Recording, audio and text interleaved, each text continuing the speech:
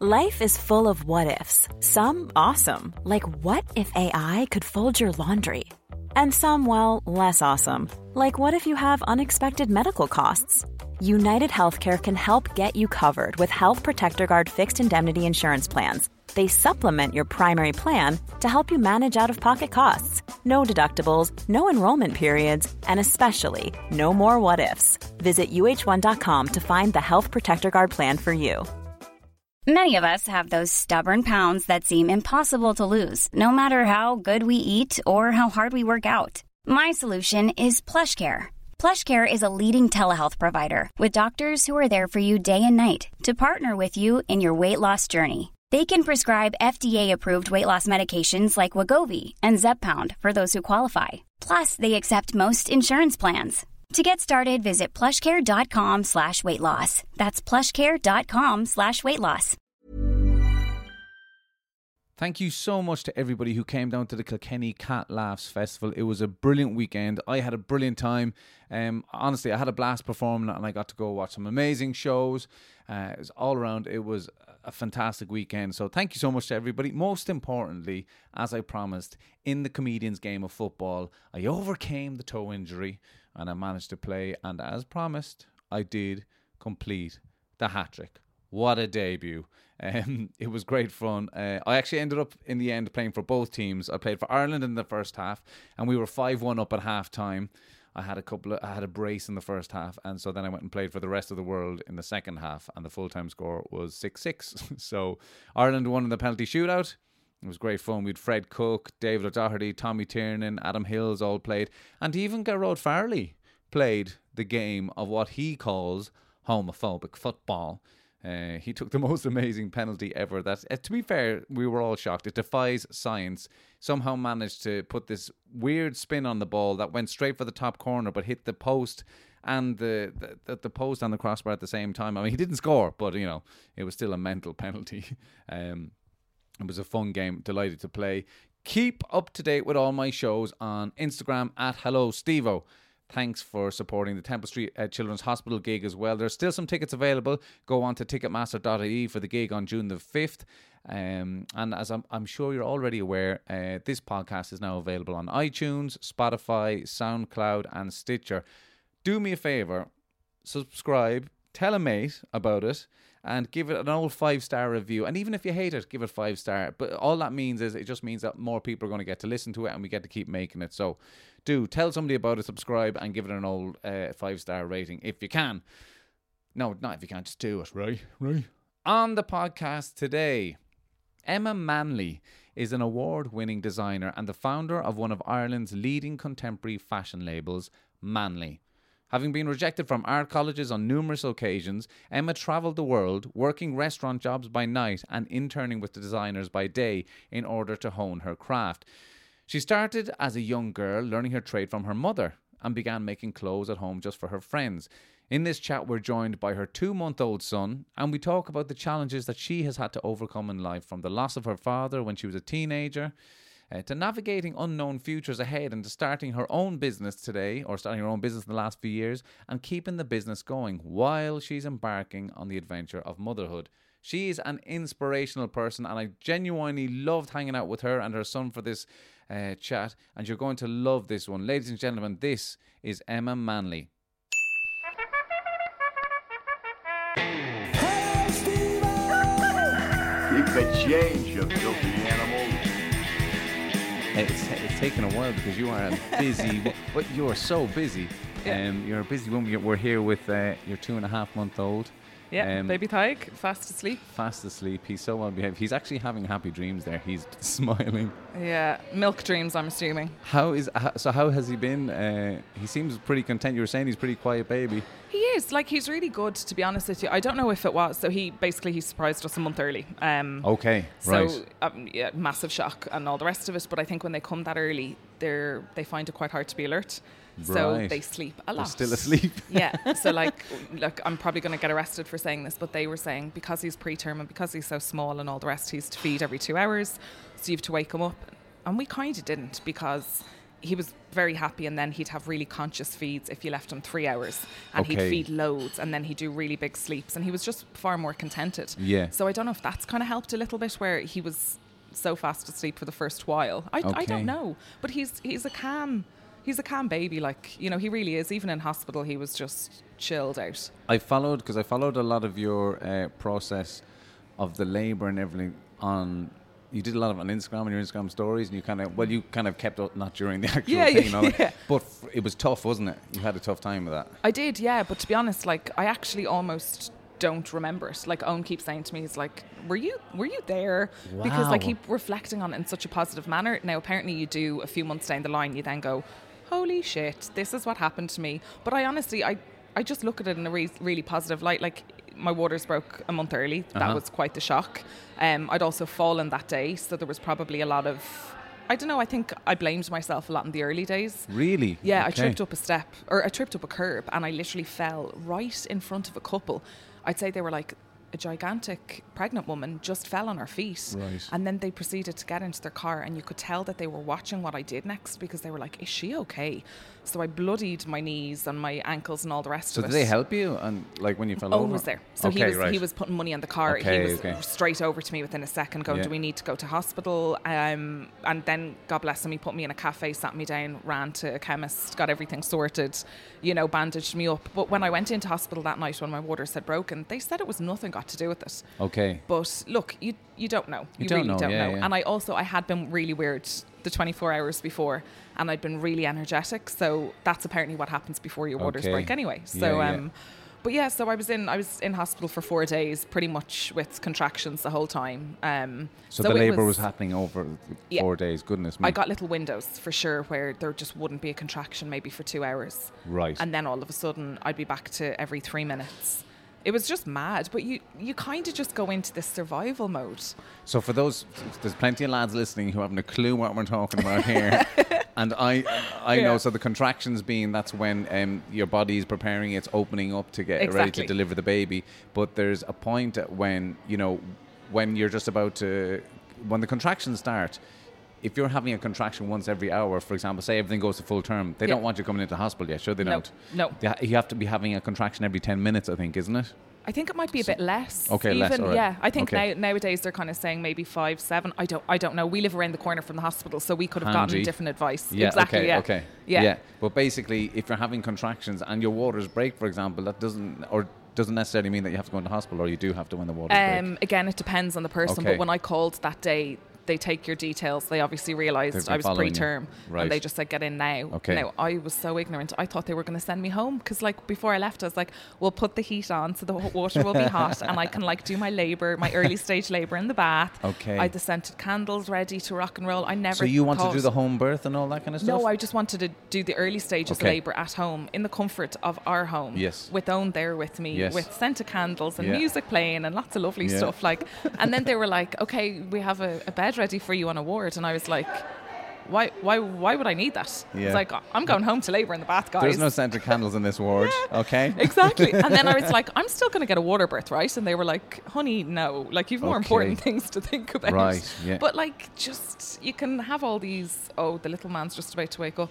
That is totally cool. So we could be pausing this this podcast at any point here, because if someone needs feeding, that's the priority here, ladies and gentlemen. He needs milk, and I need to give it to him, so okay. We will be pausing. Let's take a pause here. Go for it, Ty. And we are back. Ty's getting fed. He is. That's the most important thing in the world. This is his happy place, so he's grand. Absolutely. We it's fucking it flies. We were just talking about my kid as well. It's like, it just seems like yesterday that all that was happening as well, and then now my little one's walking around and talking and all that kind of stuff. Do you enjoy this part of it? Is it? I do, strangely enough. Yeah. Yeah. Like, I've got a load of nieces and nephews, and they're fierce crack now, because they're, you know, like we had the eldest communion there the other weekend. Oh, okay. And you know, you're kind of going, oh my God, when did she grow up to be this like beautiful little lady? You know, I remember her when she was just a baby. Yeah. And now they're so much fun that I kind of thought with him, or whatever, you know, I was like, oh God, like I think I'll be kind of bored in the early days. Yeah. But I love the baby stuff. Yeah. Like it actually is fun. And everyone keeps saying the next stage, then you're like, this is the best stage. Yeah. Now, I'm still loving every part of it, but I still adored the first month even. I'm sure there's something in what the mother gets to do with the child that definitely the daddy gets jealous of. There's an intimacy there that it's like, well, I did anyway. It's like, wow, I'm never going to have that. It's a beautiful, beautiful thing. But I think that's really hard for dads. I think it's something. Sorry, there's probably an awful lot of sound effects from him. He can fire away. Don't worry. He's a hungry man. He is a hungry man. But yeah, you do. I sometimes do feel sorry for dads. And one thing that we did put in place was I expressed that Owen can do a bottle every evening. Okay. Because I think it's really unfair that there's this reliance on a mum. And then I think as well for a dad to have that moment of intimacy where it's like, I'm giving you your grub, I'm giving you what you need. It's not just your mum who can do it. I think that's really important. If you can do it. Yeah, absolutely. That's one thing that they don't necessarily, I found, talk about. The difficulties, like when you started breastfeeding at the start, was that difficult? They don't necessarily talk about that in the months coming up, but for some people it's really, really difficult. Yeah, totally. And it doesn't happen. No, you see, I was so lucky, and he was in a special care unit when he was born. Okay. So he was tube fed. Right. So he naturally should be really, really bad at breastfeeding. He shouldn't have gone on like he did. Okay. But he was the most natural breastfeeder ever. He knew what to do, and I didn't even have pain. I was so blessed. Wow. And I know there's probably a lot of women hating on me for that because they're probably going, how did that happen? Because I'd everything against me. Yeah. But it was just one of those things that just went so easily, and it was amazing, and he is a good grubber. So I'm really grateful for that, because that is one less hurdle for us to have to kind of, get over. So absolutely. Yeah. And it is like, when you do watch it happening from the start, it's just like, because I remember freaking out for the first feed, and they're like, how does this work? How's the baby going to know what to do? And they know it's the most natural thing in the world. They don't tell you what to do. No. That's the thing. They really don't. And the funny thing was, actually, in the hospital, they never really emphasised the whole, you have to put the baby on after it's born. So we did this 3.5 hour skin on skin time. Okay. And the three of us were there in a room on our own, but they hadn't emphasised it to us. So then, He's starving. Sure, but we didn't know what was going on. He was shell shocked because he was like, it's where? too early. Yeah, he was like, where the hell am I? And then his blood sugars were tragically low. And then after they were like, yes, because you didn't feed him. It's like, I didn't know. They didn't tell you that, right? Well, okay. Apparently you should know this stuff. And they probably should have told us. That's interesting. But yeah. That's very interesting. It's the first thing that they need. You're supposed to have them on straight away. Okay. But we were definitely coached a lot in that. So my daughter was born in Portugal, in Lisbon, and we were definitely coached a lot on that kind of stuff. And we probably wouldn't have done that if we hadn't been told that. Yeah, totally. There's loads of stuff that you don't know, really. You just kind of, every day you're like, oh, I didn't know that. It would have been nice to know in the antenatal class when you have to sit through that class all day, isn't it? Exactly. Yeah, I found that day fierce crack. So I've been following you closely. We should talk about our history, by the way. I completely forgot about this. You so we came back into contact with each other there. I was thinking about it, and it's like, oh yeah, I performed in a pub around the corner from here. But do you remember before that where I met you? Since our first meeting, I was like, I don't think he remembers this. Oh God! Okay, you continue with your version, and then I'll tell you mine. So I was at a gig, and you came, and I was performing, and I was like, I'm pretty sure I recognised that girl. I think that's Emma Manley. Yeah. And I kind of went on with the gig, and then you came over, and it was you, and we were just chatting away, and you were. Well, you've also got that arseways, to be honest with you, as well. Yeah. So I went out to the toilet, and I said to Owen, see that lad over there at the bar? I said, I went to school with him, and Owen said, all right. And I was going out to the bathroom. And I said, I'm going to say hi to him. So I said hi to you at the bar. And then I went back to my seat. And then you got up on stage and performed. Oh, but is that the way I went around? You had said that you were performing. And I went back down and I was like, that lad's performing. It was just like, okay, it was sorry, hilarious. it was that way around. Okay, yeah. But our history, so was there a meeting before that that I missed? You don't remember this? Oh, God. Ah, Jesus. When's this now? This would have been, I do it by seasons. It was autumn winter 13, so it was probably 2012. God, right. Is it ringing a bell? Nope. Sorry. Holy crap. Okay. Maybe if it gets... This actually blows my mind that you don't remember. Maybe. No, I do know. No. Photo shoot in Smithfield. Yes. Absolutely. Penny Sorry. drops.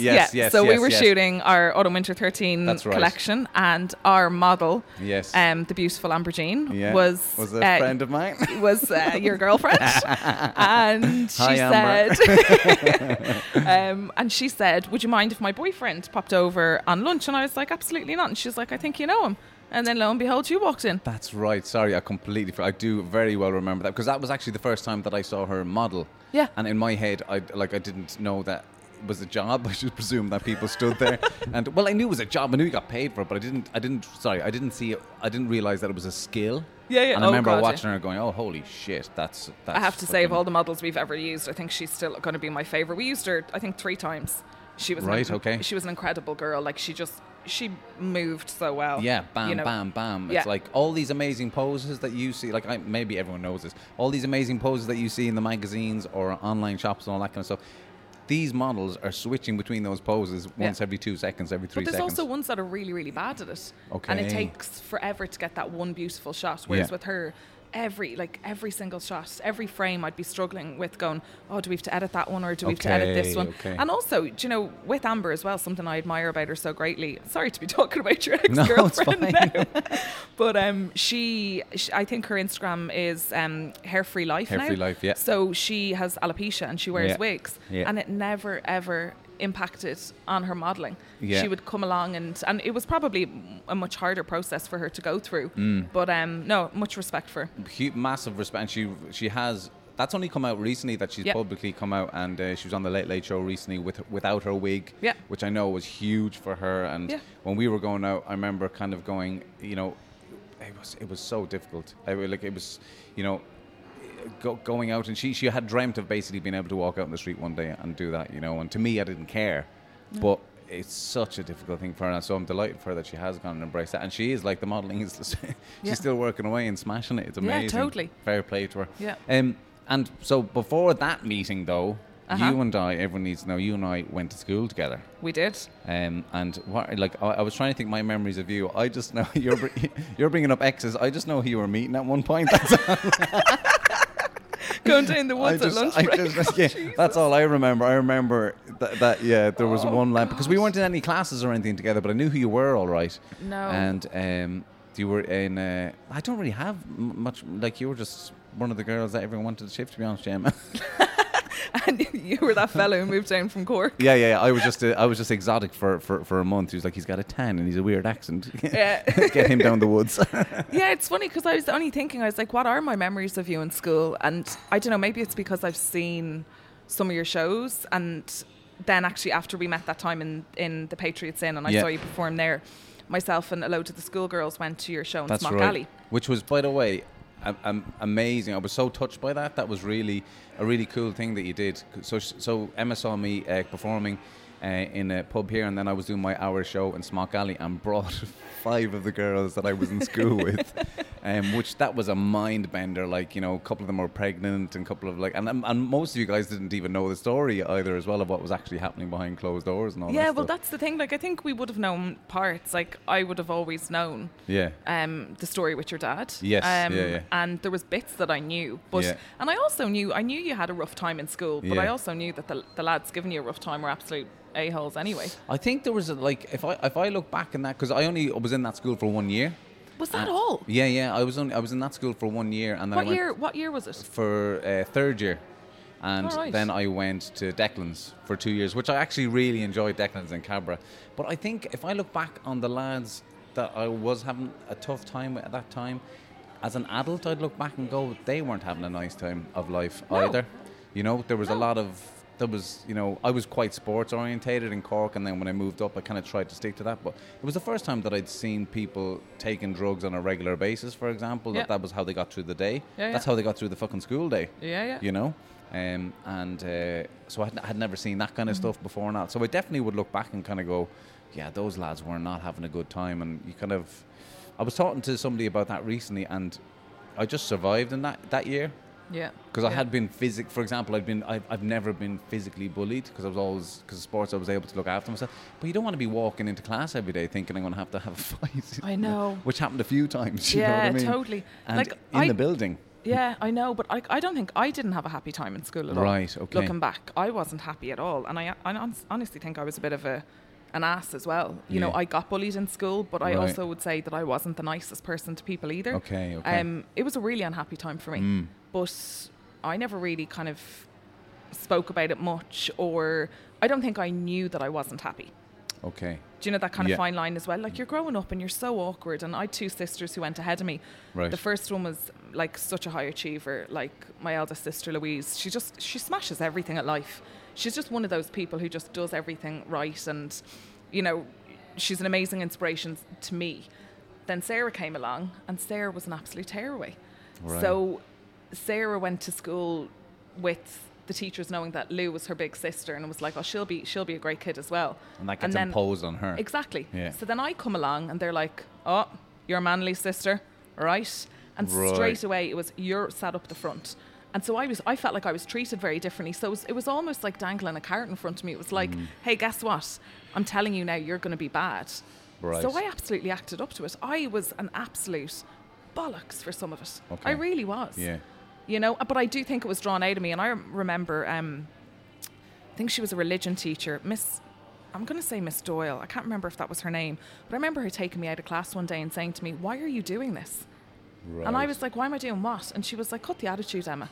You're better than this. Okay. And I was like, and I just remember for that moment of time just thinking, she's actually seeing the person that I probably am. But I don't think I was mature enough to understand what was going on. I really don't. It's a weird part of life, and a very difficult part of life as a young adult, where when you can feel that there's very little hope when you're being told what it is that you're supposed to be, Yeah. by virtue of the fact that, you know, of your older sister or of your the institution, the school that you go to. There's cultures created there, and you're expected to be a certain thing, and Yeah. it must have been a very Yeah. difficult time for the work that you do now. Like, I've been reading up a lot on your work recently, and you did your first internship with your mother at 6, right? Which is, I think That it's very headline in cute. the Times was remarkable. That's great. I love it. But you're thinking of your mother was doing what you do now. There was no outlet for that in any of the schools that you went to express that. No. No, You know? I did. I had a great art teacher. God, I can picture her. She was so tall and beautiful, and she'd really straight hair and this blunt cut fringe. Anyway, I can't remember her name, but she was amazing. Okay. And she really encouraged me on the art front. But I remember I'd wanted to do like woodwork and TG, and I wanted to do all the creative stuff. And they were like, no, you need a business subject, you need a language. Like, that was obvious. But I just kept fighting against it. Were we in a TG class? Were you in Mr. Healy's TG class? Was I Mr. Compton? Okay, was right. Was he Mr. I thought we Compton? might have been the same. Maybe we were. Well, it wasn't Mr. Healy. He was the Galway. He played for Galway in hurling. You I were never in his I class? didn't know that. Oh, That yeah. wouldn't have registered with me anyway. So maybe not. Sorry, I just got a flashback. Maybe we were in the same class there. I don't know. So you wanted to do more creative I stuff. just wanted to do the stuff I liked. Right. You know, I didn't understand the necessity for having a language, so I went and I did French, and I was shit at it. Okay. You know, I didn't have any understanding why I needed these things. Now, it would have been really helpful, and you know, if I'd have taken my mum's advice and gone and done a marketing degree before I'd done fashion, that also probably would have been Right. really, you know, a clever thing to do. But also as well, my dad passed away when I was in transition year. Okay. So that was just another kind of thing that happened during secondary school that would have blurred my thinking, you know. Builds the anger a little bit as well, I'm sure. Absolutely. And just, I suppose, trying to focus on your future at that point in time. Your future isn't necessarily college. Your future is, you know, going home to a house that's just lost like a pillar. Right. And, you know, you've got a very young mum now. You know, my mum is a widow at 50 years of age. Yeah. I was 15. Yeah. That's not easy. And I Heartbreaking. think that looking into the future at that time, my future wasn't very far away. I just kept thinking of tomorrow, like next week, or getting to Christmas, or, you know, I don't really know what I was thinking at that time, to be honest with you, but I just, yeah, I don't think the whole kind of college thing or where my life was going to go and mapping it out, that just wasn't priority. Yeah. Just At all. surviving day to day. Yeah, absolutely. And in that time, in that darkness, is there even a thought of like, okay, you can't think about tomorrow, but is there a thought of like expressing yourself in any kind of specific way? Is there artistically, for example? As in after he'd passed away? Yeah. Yeah, definitely. Like, I started bunking off school like crazy. I just wasn't. And my mum was a real, like, she really dealt with things beautifully, if that's a way that you could put it. But she was up and out every day. You know, she always, I think her motto was, I've got 3 girls to, like, not only to live for, but I've 3 girls to allow, like, she wanted us to have as most normal a life as possible. So she'd be up and out playing golf, even though she hated it, playing tennis, like anything that she could do to get out of the house, to lead by example. Right. And I think then what I started doing was I knew her routine, and I'd go off to school in my uniform and I'd turn around and I'd go back home and I'd hop in a sewing machine. And that's honestly what I did an awful lot of the time. Yeah, and for a while I was quite a recluse. I remember my pal Finn used to call over to the house all the time. I'd be like, I remember Finn. Yeah.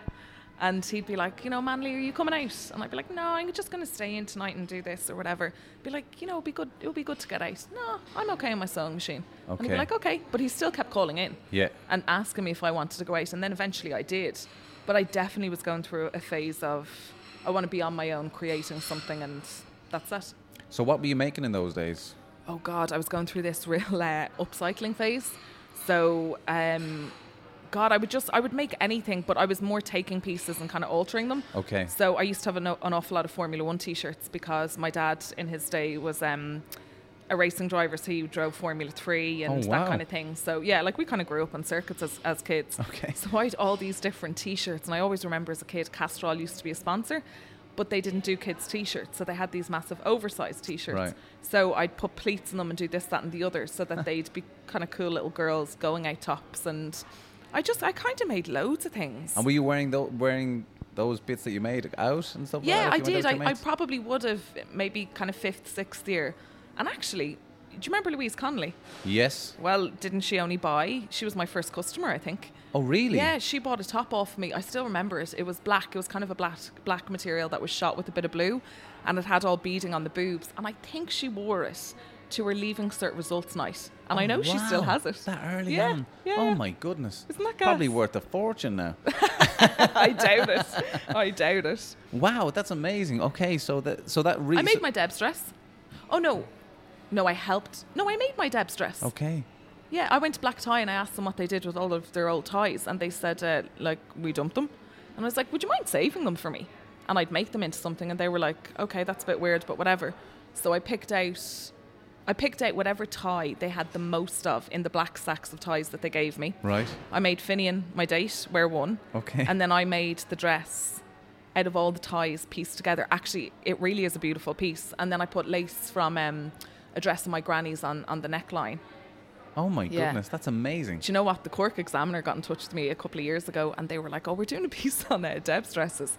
Do you still have yours? And I was like, I do. And they said, do you still fit in it? And I was like, I can check, but I think so. They were like, would you mind doing a shoot? Oh, wow. In your Deb's dress. Okay. How funny is that? And so you were in the Cork Exam with your Deb's dress from whatever years ago. That's amazing. Yeah. So is it a multicoloured thing, or is it all the one? It was kind of green. Okay. I still have it. I love the dress, actually. It was green, but it was kind of like a shot green. So yeah, it had like loads of different tones to it, and then like a kind of black fleck running through it. Wow, we're definitely going to post that on the social media after this when I post this podcast up. That is amazing. So you're, as I was saying earlier on, you followed in your mother's footsteps by going to the Grafton Academy. Yeah. Tell us a bit about your mother. How did she get into that world? Oh, she's a funny story. My God. So she came from a family of 6 girls, and they all were to go to secretarial college, as you do. As you do. And whatever that was, 60s, 70s Ireland or whatever. Exactly. Jesus. Exactly. You did what you were told. So Mum really, really, really wanted to go to NCAD. Oh, and right. I'm not sure. I tend to embellish stories like I do clothes, so God only knows if I have this right. That's for the headlines. I'm at grand. But I basically think what happened was the year that her dad had agreed for her to go to NCAD. Okay. But they went on strike that year, so they weren't registering anybody. So Mum then had to go on and about her business and go to secretarial college. But what she did was she took the checks that my granddad gave her to go to secretarial college, and she registered or enrolled at the Grafton Academy. Right. And then she was sick one time and didn't go into college for a few days or a few weeks, I don't know. And the Grafton Academy called her house to ask where she was. And they were like, Sheila doesn't go there. And they were like, yeah, no, she does actually. And lo and behold, my mum got home pretending to have gone to secretarial college. Oh, God. And had to come clean about the whole thing. There was war, was there?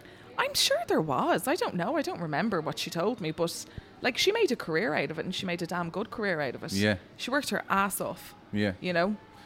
Those couple of characteristics are definitely things that you've carried on. Bit of a rebel. I mean, to do something like that is a big fucking deal. Yeah. Your parents are paying for the other fucking totally. college. Yeah. And you definitely have that streak in you as well, and the hard work to go through what you did. Yeah. You've interned in London, in New York, while running restaurants and working in the service industry and doing all that kind of tough stuff. To do what you want to do, you work for yourself. You have your own business. You have your own fashion label. It's fucking hard work, isn't it? It is. It's a lot of hard work, but it's not hard work when you love it. And I know it's a bit of a cliche, but like, you're the same. I love what I do. I genuinely love what I do. I love my studio.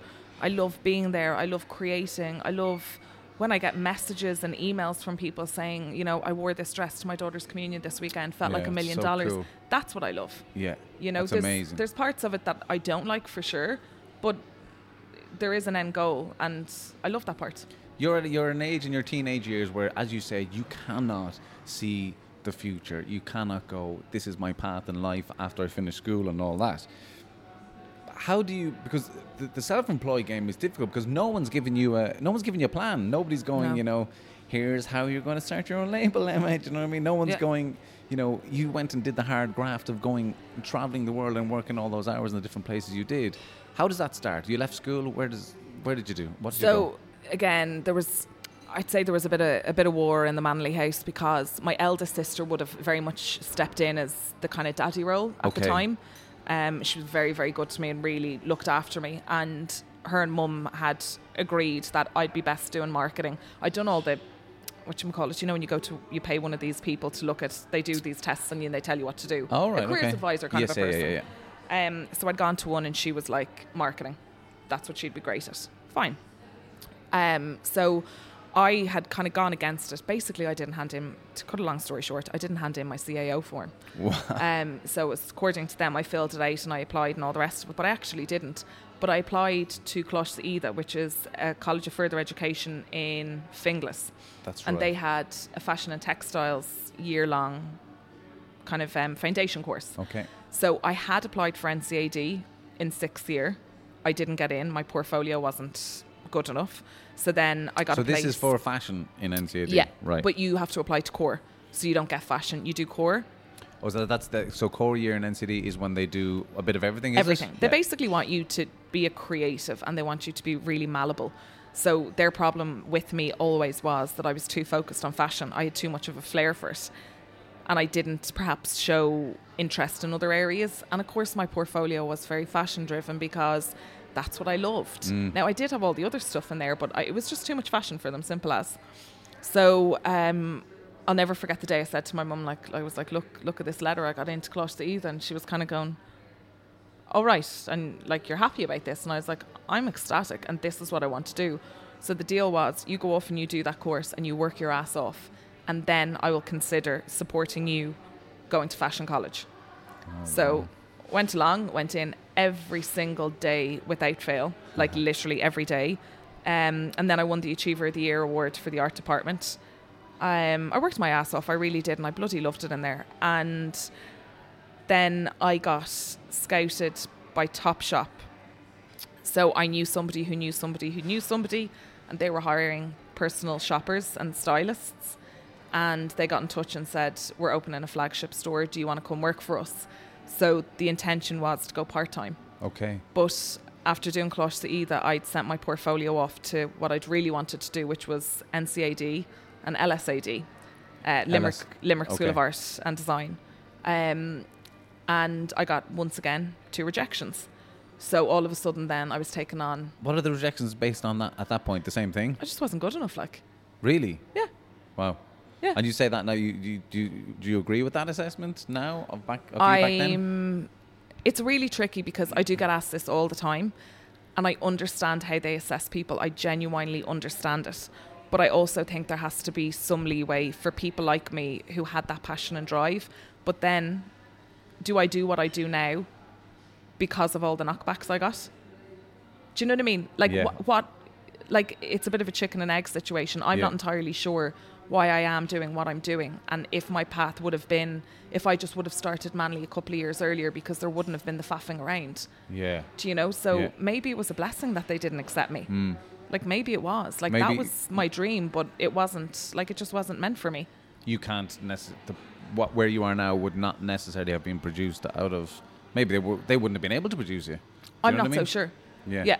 Because my skill set's very different to what would have come out of an art college. Okay. Not knocking it. It's a different education, and it's just different. Yeah. It's as simple as that. So what is the difference because you went and got work experience? So basically I worked full time then in Topshop that year doing I was an in-house personal shopper for them. I also ran their Topshop to go service. What does that mean, say in-house personal shopper? You're shopping for clients? The people used to come in and they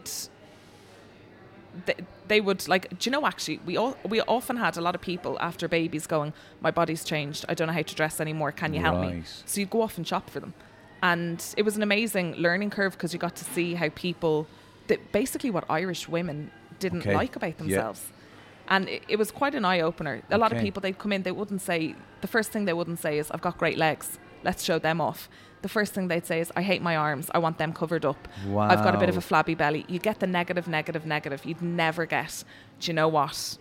I think my face is beautiful. It doesn't matter what you put in my body. Like it was so strange. Right. But it was, little did I know at the time what an impact that would have for me designing. Of course, later, it's an invaluable experience. Totally. It's also a cultural thing, isn't it? Because I remember massively my girlfriend's Portuguese and her dad saying, like, your ass is your best asset. Do you know what I mean? And but they're just talking about physicality of stuff, and that's very normal. It's not weird or any way. But that's the thing. It shouldn't be weird. But we're Irish and we're prudes, and we're just like, that's just the way we are, and that's what I learnt in there. But again, I don't think I knew it at the time.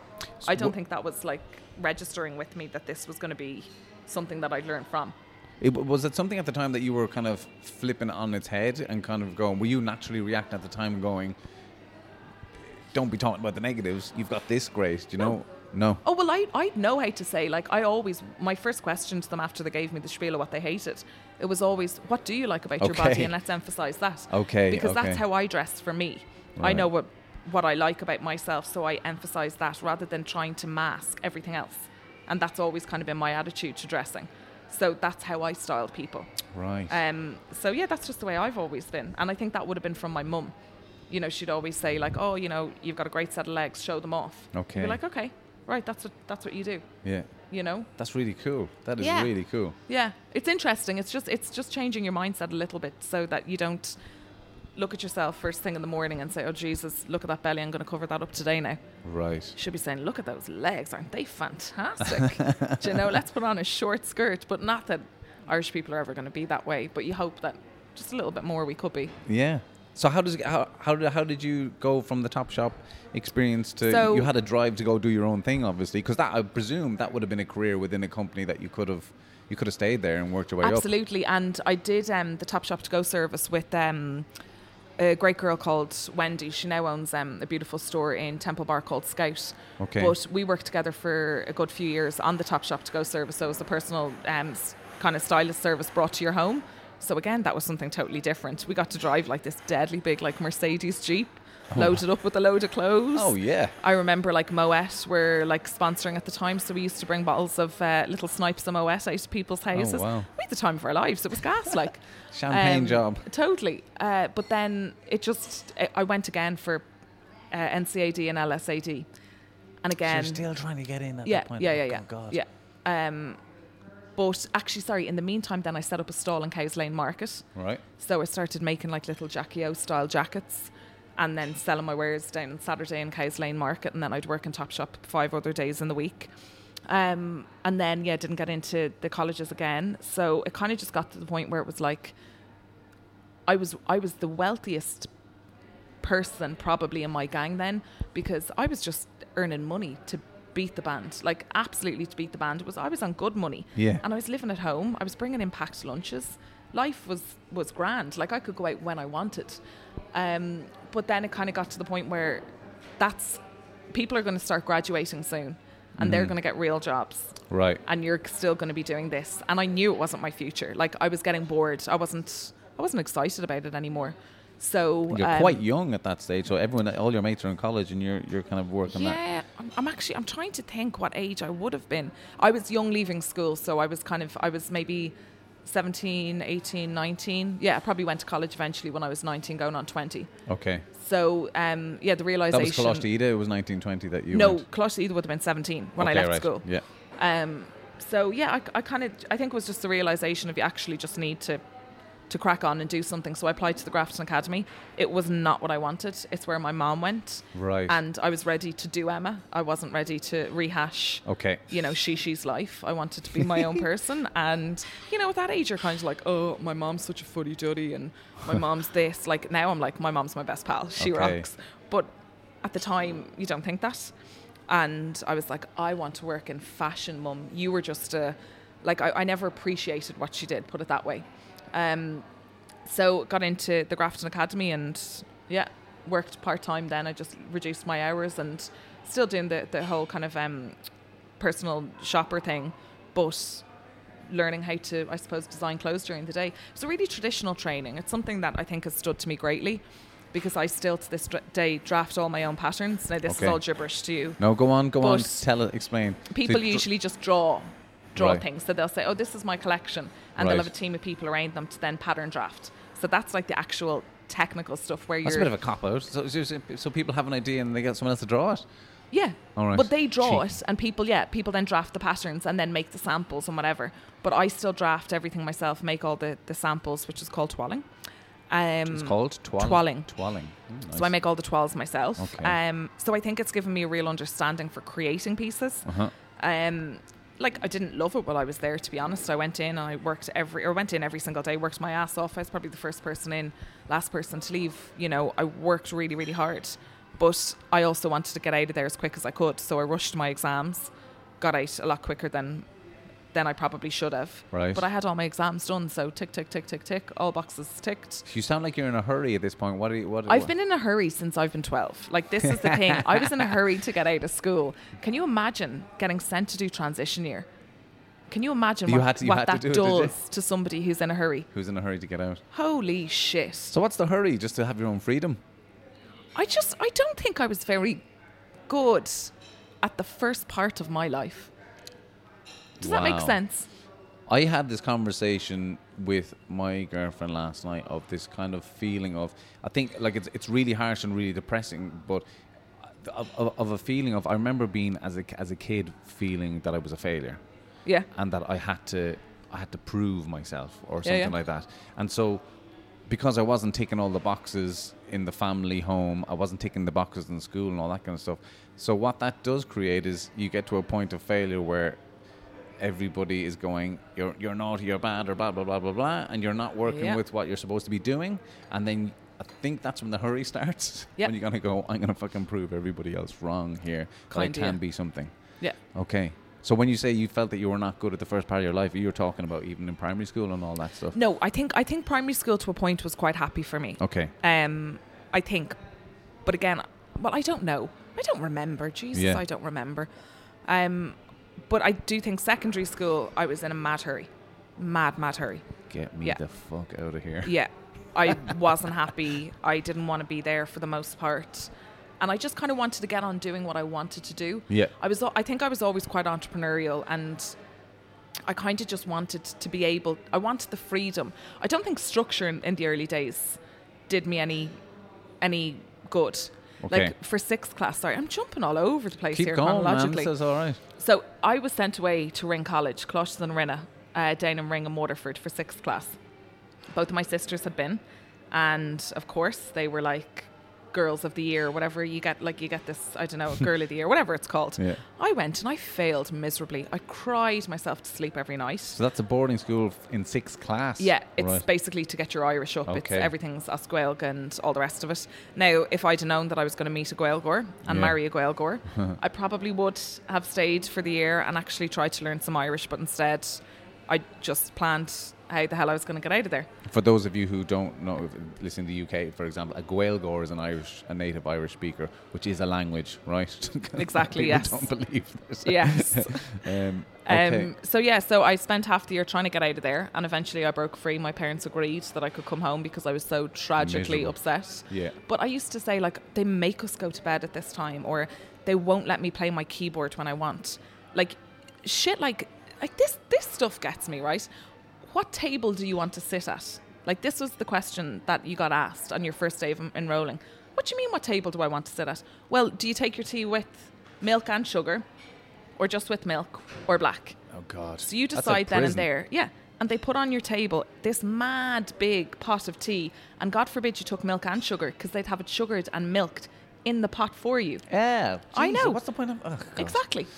The food was awful. Like, it was awful.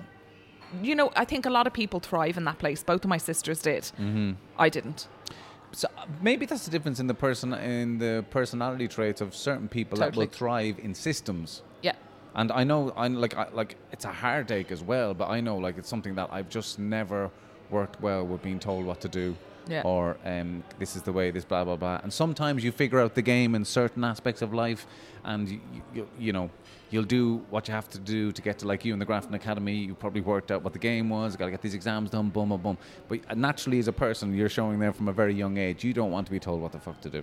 No, and I think it probably is a trait of being a true creative. And it's so funny because I never see myself as being a real creative, right? Like, you see these real arty-farty people out there, and I'm like, you guys, that's an artist. And I'm like, I just think they're amazing.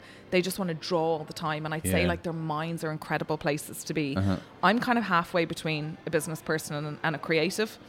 But even still, my creative tendencies are, I don't know, have been there since a very early age.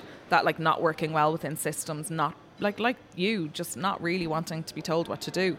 And it's not necessarily a rebellious thing. I think people think that you're kind of An asshole. acting up, or Yeah. you're being an asshole, but it's just because this doesn't work. It's not how my brain works. Yeah. It's depressing if you get constantly told Yeah. do this. You literally start going, Yeah. you know, and then it's, well, then what do you want to do? Sometimes you don't know what you want Yeah. to do either. Yeah. So you just want to go and figure it out, you know, kind Exactly. of a thing. So tell. How was it? You obviously made the tough choice to go and do those internships in London and New York. Yeah. How was interning? Is difficult. How was that? It's mighty difficult, but I will honestly say, once again, it's such a huge part of my education process. It probably taught me more than college ever did. College gave me the fundamentals. Mm-hmm. This is how you design. Interning showed me life and what it is to work in the fashion industry.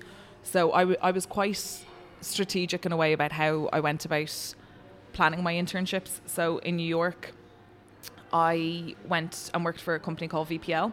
So essentially what they did was, like, super luxury underwear and sportswear.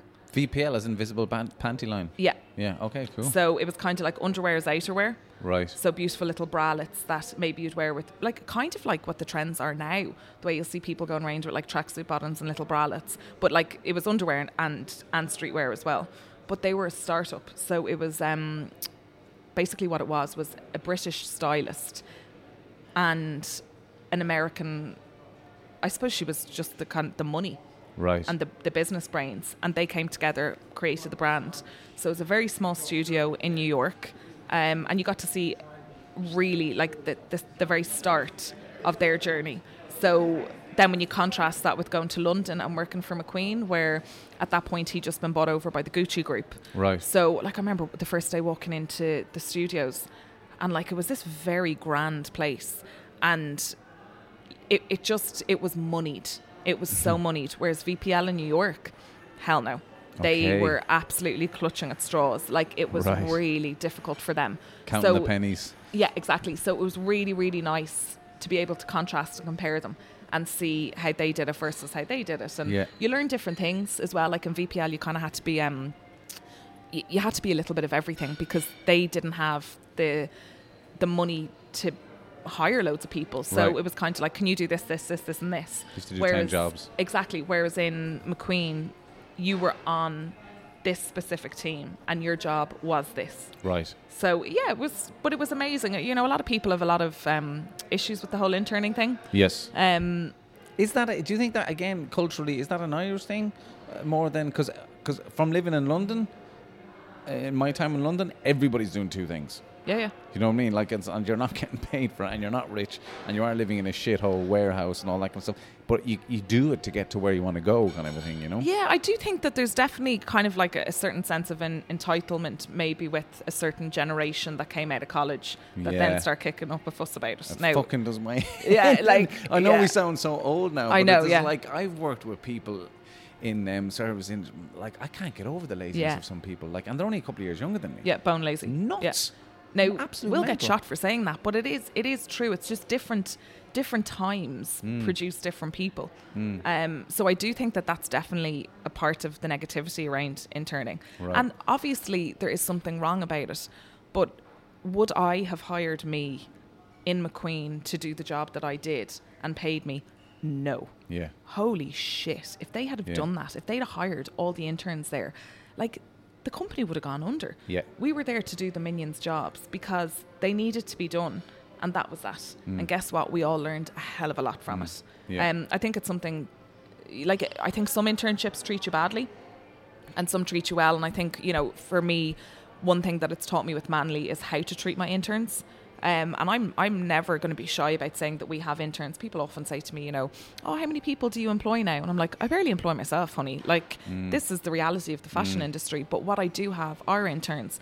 So I'll work with the colleges on kind of intern. Like, a lot of them say they give the kids a year where they'll say you go off and you intern. So say with NCAD, it's called Studio Plus. Right. So I'll get emails at very particular times of the year saying, would love to do my Studio Plus with you. You know, what can you offer? So usually it's 3 months or 6 months. And I'm quite strategic about how I plan their time and what I do with them. I don't just get the students into the studio and say, there you go, this is the work that needs to be done. You're teaching them. You know, you're sharing everything with them. So no matter what I'm doing on the computer, I'll be like, guys, this is what I'm doing today. Or I'll be very honest, going, oh, guys, it's been a really bad month. You know, sales haven't been great. We don't have enough money to pay for our fabrics for next season. We really need to put our heads together to think about this. They see the reality of what it is to start your own business. And they then leave Manly going, God, that, do you know what? That's not for me. Or you have put the fire in my belly. I want to be just like you and do what you do. Now, that's few and far between. But I think it helps them to learn what path they'll take. Yeah. And I think it's a really big lesson for anybody to learn. There's amazing love and passion in you doing that for other people. Because like I did a carpentry apprenticeship when I left school at 16 or 17, and that's the apprenticeship system in this country is like it's a designed system with the government and the workplace, and you wouldn't get that care on the building sites. No. To make sure that, you know, X, Y, and Z is being covered and all that kind of stuff. It was all, we were cheap labour. Yeah. Because I did it during the boom times. We were cheap labour, and like they did not give a shit. They just get this work done quick. We're making money on how many doors you hang, and so I only know how to learn hang doors for 2 years. You know. Come here to us. You don't want to come around to our apartment and finish our kitchen because I can't get a bloody carpenter for love nor money. I hear they're back. I haven't got a tool in me. Like I'll come around and do jokes if you want, if that'll help your kitchen. Can you do jokes while you finish it? I bloody went into hospital to have Thaig, and I came out. They finished it to a point. And I can't get the little shit back in to finish the kitchen. Oh, really? And I can't get any carpenter.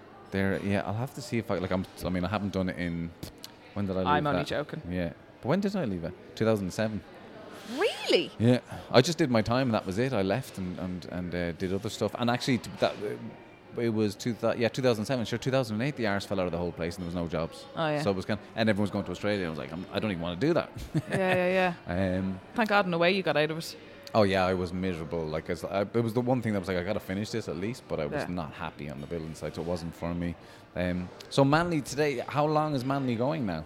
8 years. 8 years. Wow. 9 years. And sorry, I'm counting on my head. I think it's 9. Okay. Yeah, and 9 years. In all that time, where it started out, did you just start out with the business boom, or were you part-time with something else when you started out the business? Or so when I was in my second internship was with McQueen in London, and I did that for a year, and I worked part-time in a restaurant. And then it was more my mum than anything saying to me, you know, Emma, like, you're burning yourself out. And I knew I was. But I'd be working double shifts on a Saturday. I was also hostessing in the same restaurant as being a waitress. And it was, you know, it was a job I loved. Yeah. Also met a lot of friends there, like lifelong friends. Yeah. It was an incredible experience. But they had the position open for an assistant manager. And to be honest, I think it was probably because I was the only English-speaking employee there. They were like, any chance you wanted, Emma? Yeah. And it was more money, more stability. And my time at McQueen had come to an end. It was very, very clear that they weren't impressed that I'd a part-time job to go to because I wasn't always available for them. But you had to pay your rent. Yeah, exactly. And they weren't so that was the compromise. But stuff like I never got to go to Fashion Week with them because they'd be like, oh, she's the one who leaves at 5 o'clock every day. Okay. You know, so that was a bit shit. Yeah. So I decided it was, you know, time up. I knew they weren't going to employ me. They loved employing the interns, the German interns, because their technical training was sublime. Okay. So I kind of saw a bit of a trend, and I was like, I'm not going to get employment here. It's time to buzz off. So I took the job full time in the restaurant, and the first thing I had to do was hire a few people. So Katie, one of my best friends, well, she's not a Londoner actually. She's from Manchester, but she's still living in London. She's an illustrator, and she had come to do an internship in London and needed a part-time job. And in my interview for the restaurant, they'd said to me, oh, can you do 5 plate service? And I was like, yep. I had never held more than 2 plates in my life. It was like basically a champagne bar as well. And I'd never held a tray with champagne glasses. Like, I was shocking. And people are not going to appreciate how difficult that is. It's so difficult. Like the restaurant I worked in London, my first month, I spilled dessert wine over customers trying to carry it on the tray. And I was like, I'll never do it again. But everybody has to. I think you need to do it 2 or 3 times. And then once you've done it, it's kind of like, you know, you're not going to do it again. It's the most mortifying thing ever. And then you've it's horrific. Like, but I remember Katie sitting opposite me, and I don't know what way it went, but there was somebody else interviewing too. But she got the job anyway because I was like, absolutely, we're taking her on. Yeah. And then a couple of, my pal now Freya she was also in the Grafton Academy. She came over, she interviewed. So all of a sudden I was surrounded by I don't know. Like-minded people. Yeah, exactly. You got your gang going. Totally. So and it was important. deadly. Like, in the restaurant, it's since closed, probably for reasons such as this. But the lobster would go off on Mondays. So I was always rested in on a Monday because we got to eat the lobster because they couldn't sell it on Tuesday. Best staff food ever. It was deadly. Oh, so amazing. Myself and Freya and Katie would sit around chowing down on our lobster staff dinner. That's so good. So yeah, times were good. But anyway, so yeah, I did that for a year, and my sister was actually pregnant with her first daughter, Emily, and that was the first grandkid in our family. And it was just a time that I kind of think I was missing home anyway. Okay. But my sister going through that, and this being such a pivotal point in her life, I kind of just wanted to be at home. And on the side, I'd been drafting patterns and making things, and I'd done a little photo shoot in London, not really knowing where it was going to lead. But yeah, when she told me she was pregnant, I started planning then and saying, do you know what, I think I might think about going home. And then she Skyped me one day and said, if you want to make a go of this, like, you know, Mum would have you back and whatever. And then Mum got on to me and said, you can have my old studio in the house, like, you can just take that over. Oh my God. You know, come get the support here. So I had everything kind of lined up at home, and I could go back to my old pals and just have the support. Yeah. So yeah, Emily was born, and very quickly I moved home. That's a beautiful, because I can see very much, like, I don't know a lot about fashion, but from the few times that we have chatted, from the way when you're chatting your social media and all, Ireland is very important to your work, isn't it? And it's like hugely, yeah. Yeah. But I think there's a certain person who's brought that out in me. Really? Yeah, my hubby own. Like, wow. Yeah, it's You're very you talk about him a lot and very loving. Obviously, you love me, your husband, but there's a passion there that is connected to specifically Ireland that comes from him. Totally. Because he's from Cork. Yeah, up from the Rebels. Cork. Yeah. And he reminds me that he's from Cork every single day, and he reminds me Like that a good Kaig is Cork from man. Cork. He's not from bloody Cork. Yeah, he's born in Dublin. Sorry, Owen. Like, every time I take the bloody baby grow off the child, I'm like, what is the people's Republic vest doing on that child again? Can we just dress him in any colour other than red? For those of you around the world who are not going to understand this at all, Cork is a county in the south of Ireland that is quite determined to call themselves the capital of the country and all that. The real capital. And I'm from there. And like part of the stresses that I had growing up when I first moved to Dublin at 14 was like, I would count the years that I've been living in Dublin versus the years I lived in Cork, because that would make me more Dublin or Cork. Yeah. Mental. Totally. It's totally mad. It's like what they say is if you meet an Irish person, the only person who'll ever tell you where they're from is a Cork person, because it's so important to them. Like, I would never meet somebody and say, I'm from Dublin, Ireland, whereas like I'm pretty sure the first words out of Owen's mouth are, I'm from Cork. Yeah. And they're so proud of it, but it's a beautiful thing. I used to say that when I was in school in Coolmine and Declan. I used to say like, you know, I'm Cork first and Irish second. It's mental. But it's brilliant. Like, it still makes me laugh. Like, sometimes he comes out with things and I'm like, honey, you don't have to tell me. Like, I know you're from Cork. Like, you remind me every day. But he's just, it's mad. But no, I think one thing about him was I would have never been massively patriotic. Okay.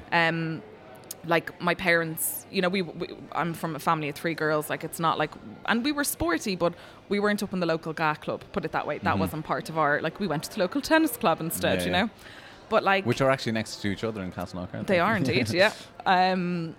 But I think it was just something that was never really instilled in me. But then when Owen came into my life, he is so Irish. Like, the boy couldn't be any more Irish.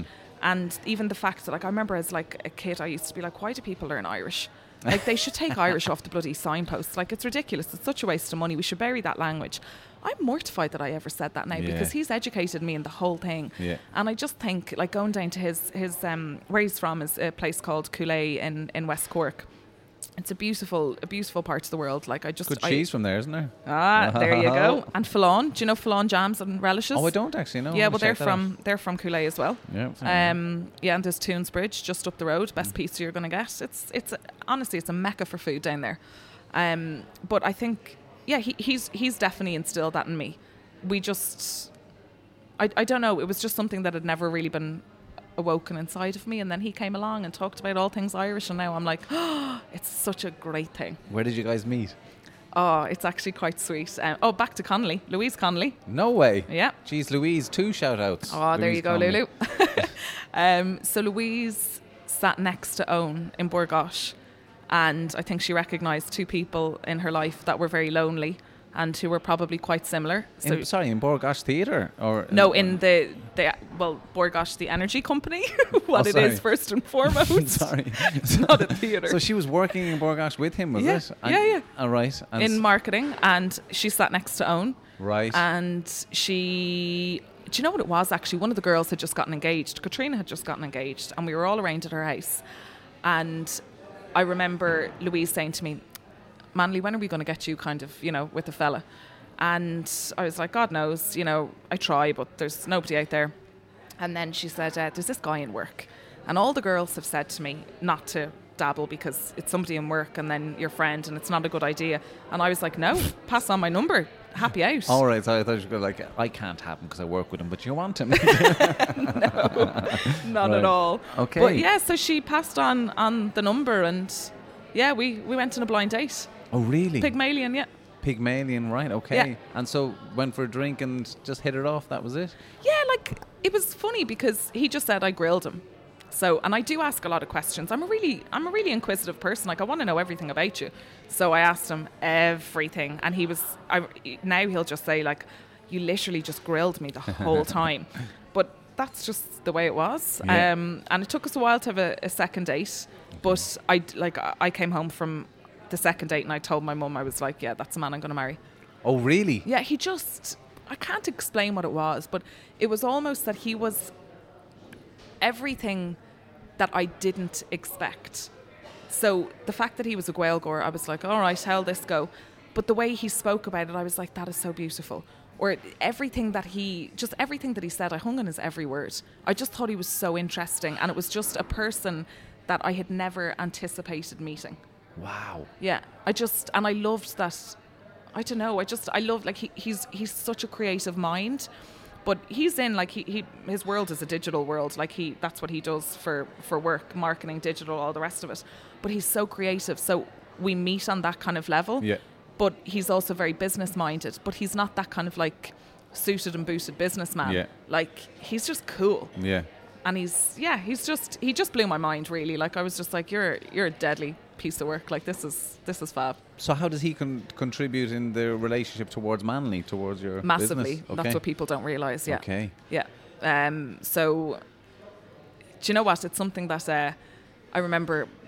I wanted to say it so much on my wedding day in my speech. I absolutely ruined it.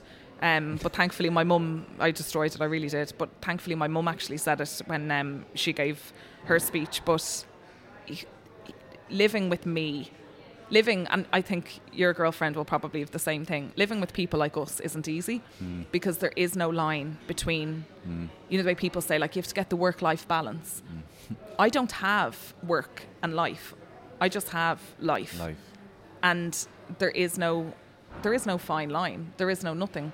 Every part of my day is about Manly and life all mixed into one. It's a very, very different and unusual place to be in. And when he took me on, he took Manly on. And he never once questioned it. He never kind of said to me, like, so how much do you earn? There was never like, can you support yourself? Or why do you Is this working? Exactly. Yeah. Or like when, you know, I'd finally take when I'd be able to take him out on a date night, he never questioned why I was given, you know, the taste.ie vouchers for our dinner and saying we can only eat off that menu because this is all I can afford, you know. And he doesn't question that stuff. I think he understands the passion I have for it, and then I suppose helps me drive it on. So we try and do a Manly night every week, and since Tig's come along, that's not really gone to plan. But I give him the content for all the newsletters, and he then does all the creative for it, and we send them out together. Okay. Yeah. Right. So like, as in the newsletters, and he designs them and all that kind of stuff. Yeah. Right. Wow. Cool. And he advises me greatly. Like, most of my decisions, I'll kind of he'd be the person I'd bounce the ideas off. Okay. And the thing is that I think we could make Manly amazing. Like, I love Manly right now. I love the size of it and how I'm not producing a huge, like, it's not turned into this thing that I can't maintain. I've always wanted to keep it small and really unique, and that we just don't overproduce things. But I do think we've so much more to give. But, you know, the money sometimes isn't there. You need a lot of funding to get these things going. And his ideas, like, I come up with a lot of stuff as well, but sometimes he'll just put these ideas out there, and I'm like, Jesus Christ, you should be running ideas to get the business running. Yeah, okay. He looks at it in a very different way to me, and I think that's really important. Yeah, it really is. But like, he puts so much time and effort into it, and just being the general support system there, and not making me feel bad that, you know, every month my contribution mightn't be the same and that kind of thing. He's a huge support. Yeah, it's amazing. I want to, well, to you and Owen, like, embarrassing you now, and some of the things that you have done that have been amazing. You were a VIP Designer of the Year award last year, 2018. Yeah. That's pretty amazing, isn't it? Look, I was massively taken aback. Like, I tell you, I wouldn't have had as many glasses of champagne before I went up and gave an acceptance speech that I don't think anybody understood. Oh, really? Oh, yeah.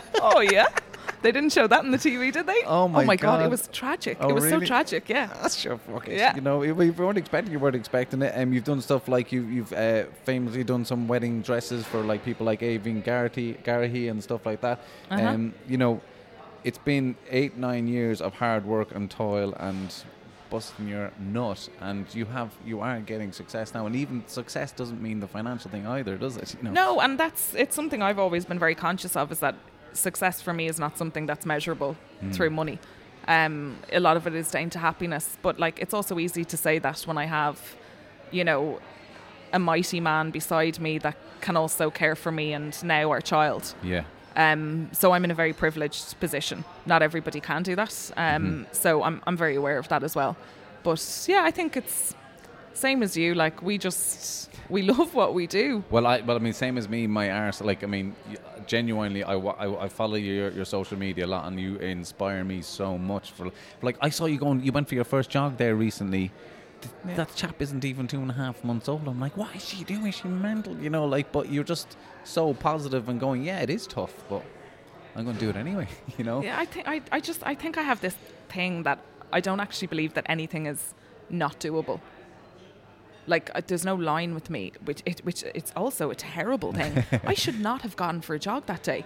Right. I shouldn't have. Like, I was in the bloody hospital a couple of days later. I think I've destroyed myself. I've just had a baby and I went for a jog. Yeah. Like, sometimes it's just pure stupid. Yeah. But it's just... But it's coming from the right place. Yeah, I hope so. I hope so. Absolutely. Listen, I think we're going to have another podcast another time because we're not going to get through half the stuff. Thank you so much. I know you're so busy. Thank you for bringing the young fella along. It's you're genuinely inspiring to see somebody doing the work that you do, and on top of that, being a mother. Like, I've gone through it as the partner of someone who is a mother, and it is the most amazing thing in the world what women do when they have babies. I'm completely taken aback. So I'm in awe of you as an entrepreneur, but as a mother, but as a human being. You're an inspiration. Thank you so much for your time. Thank you so much for having us.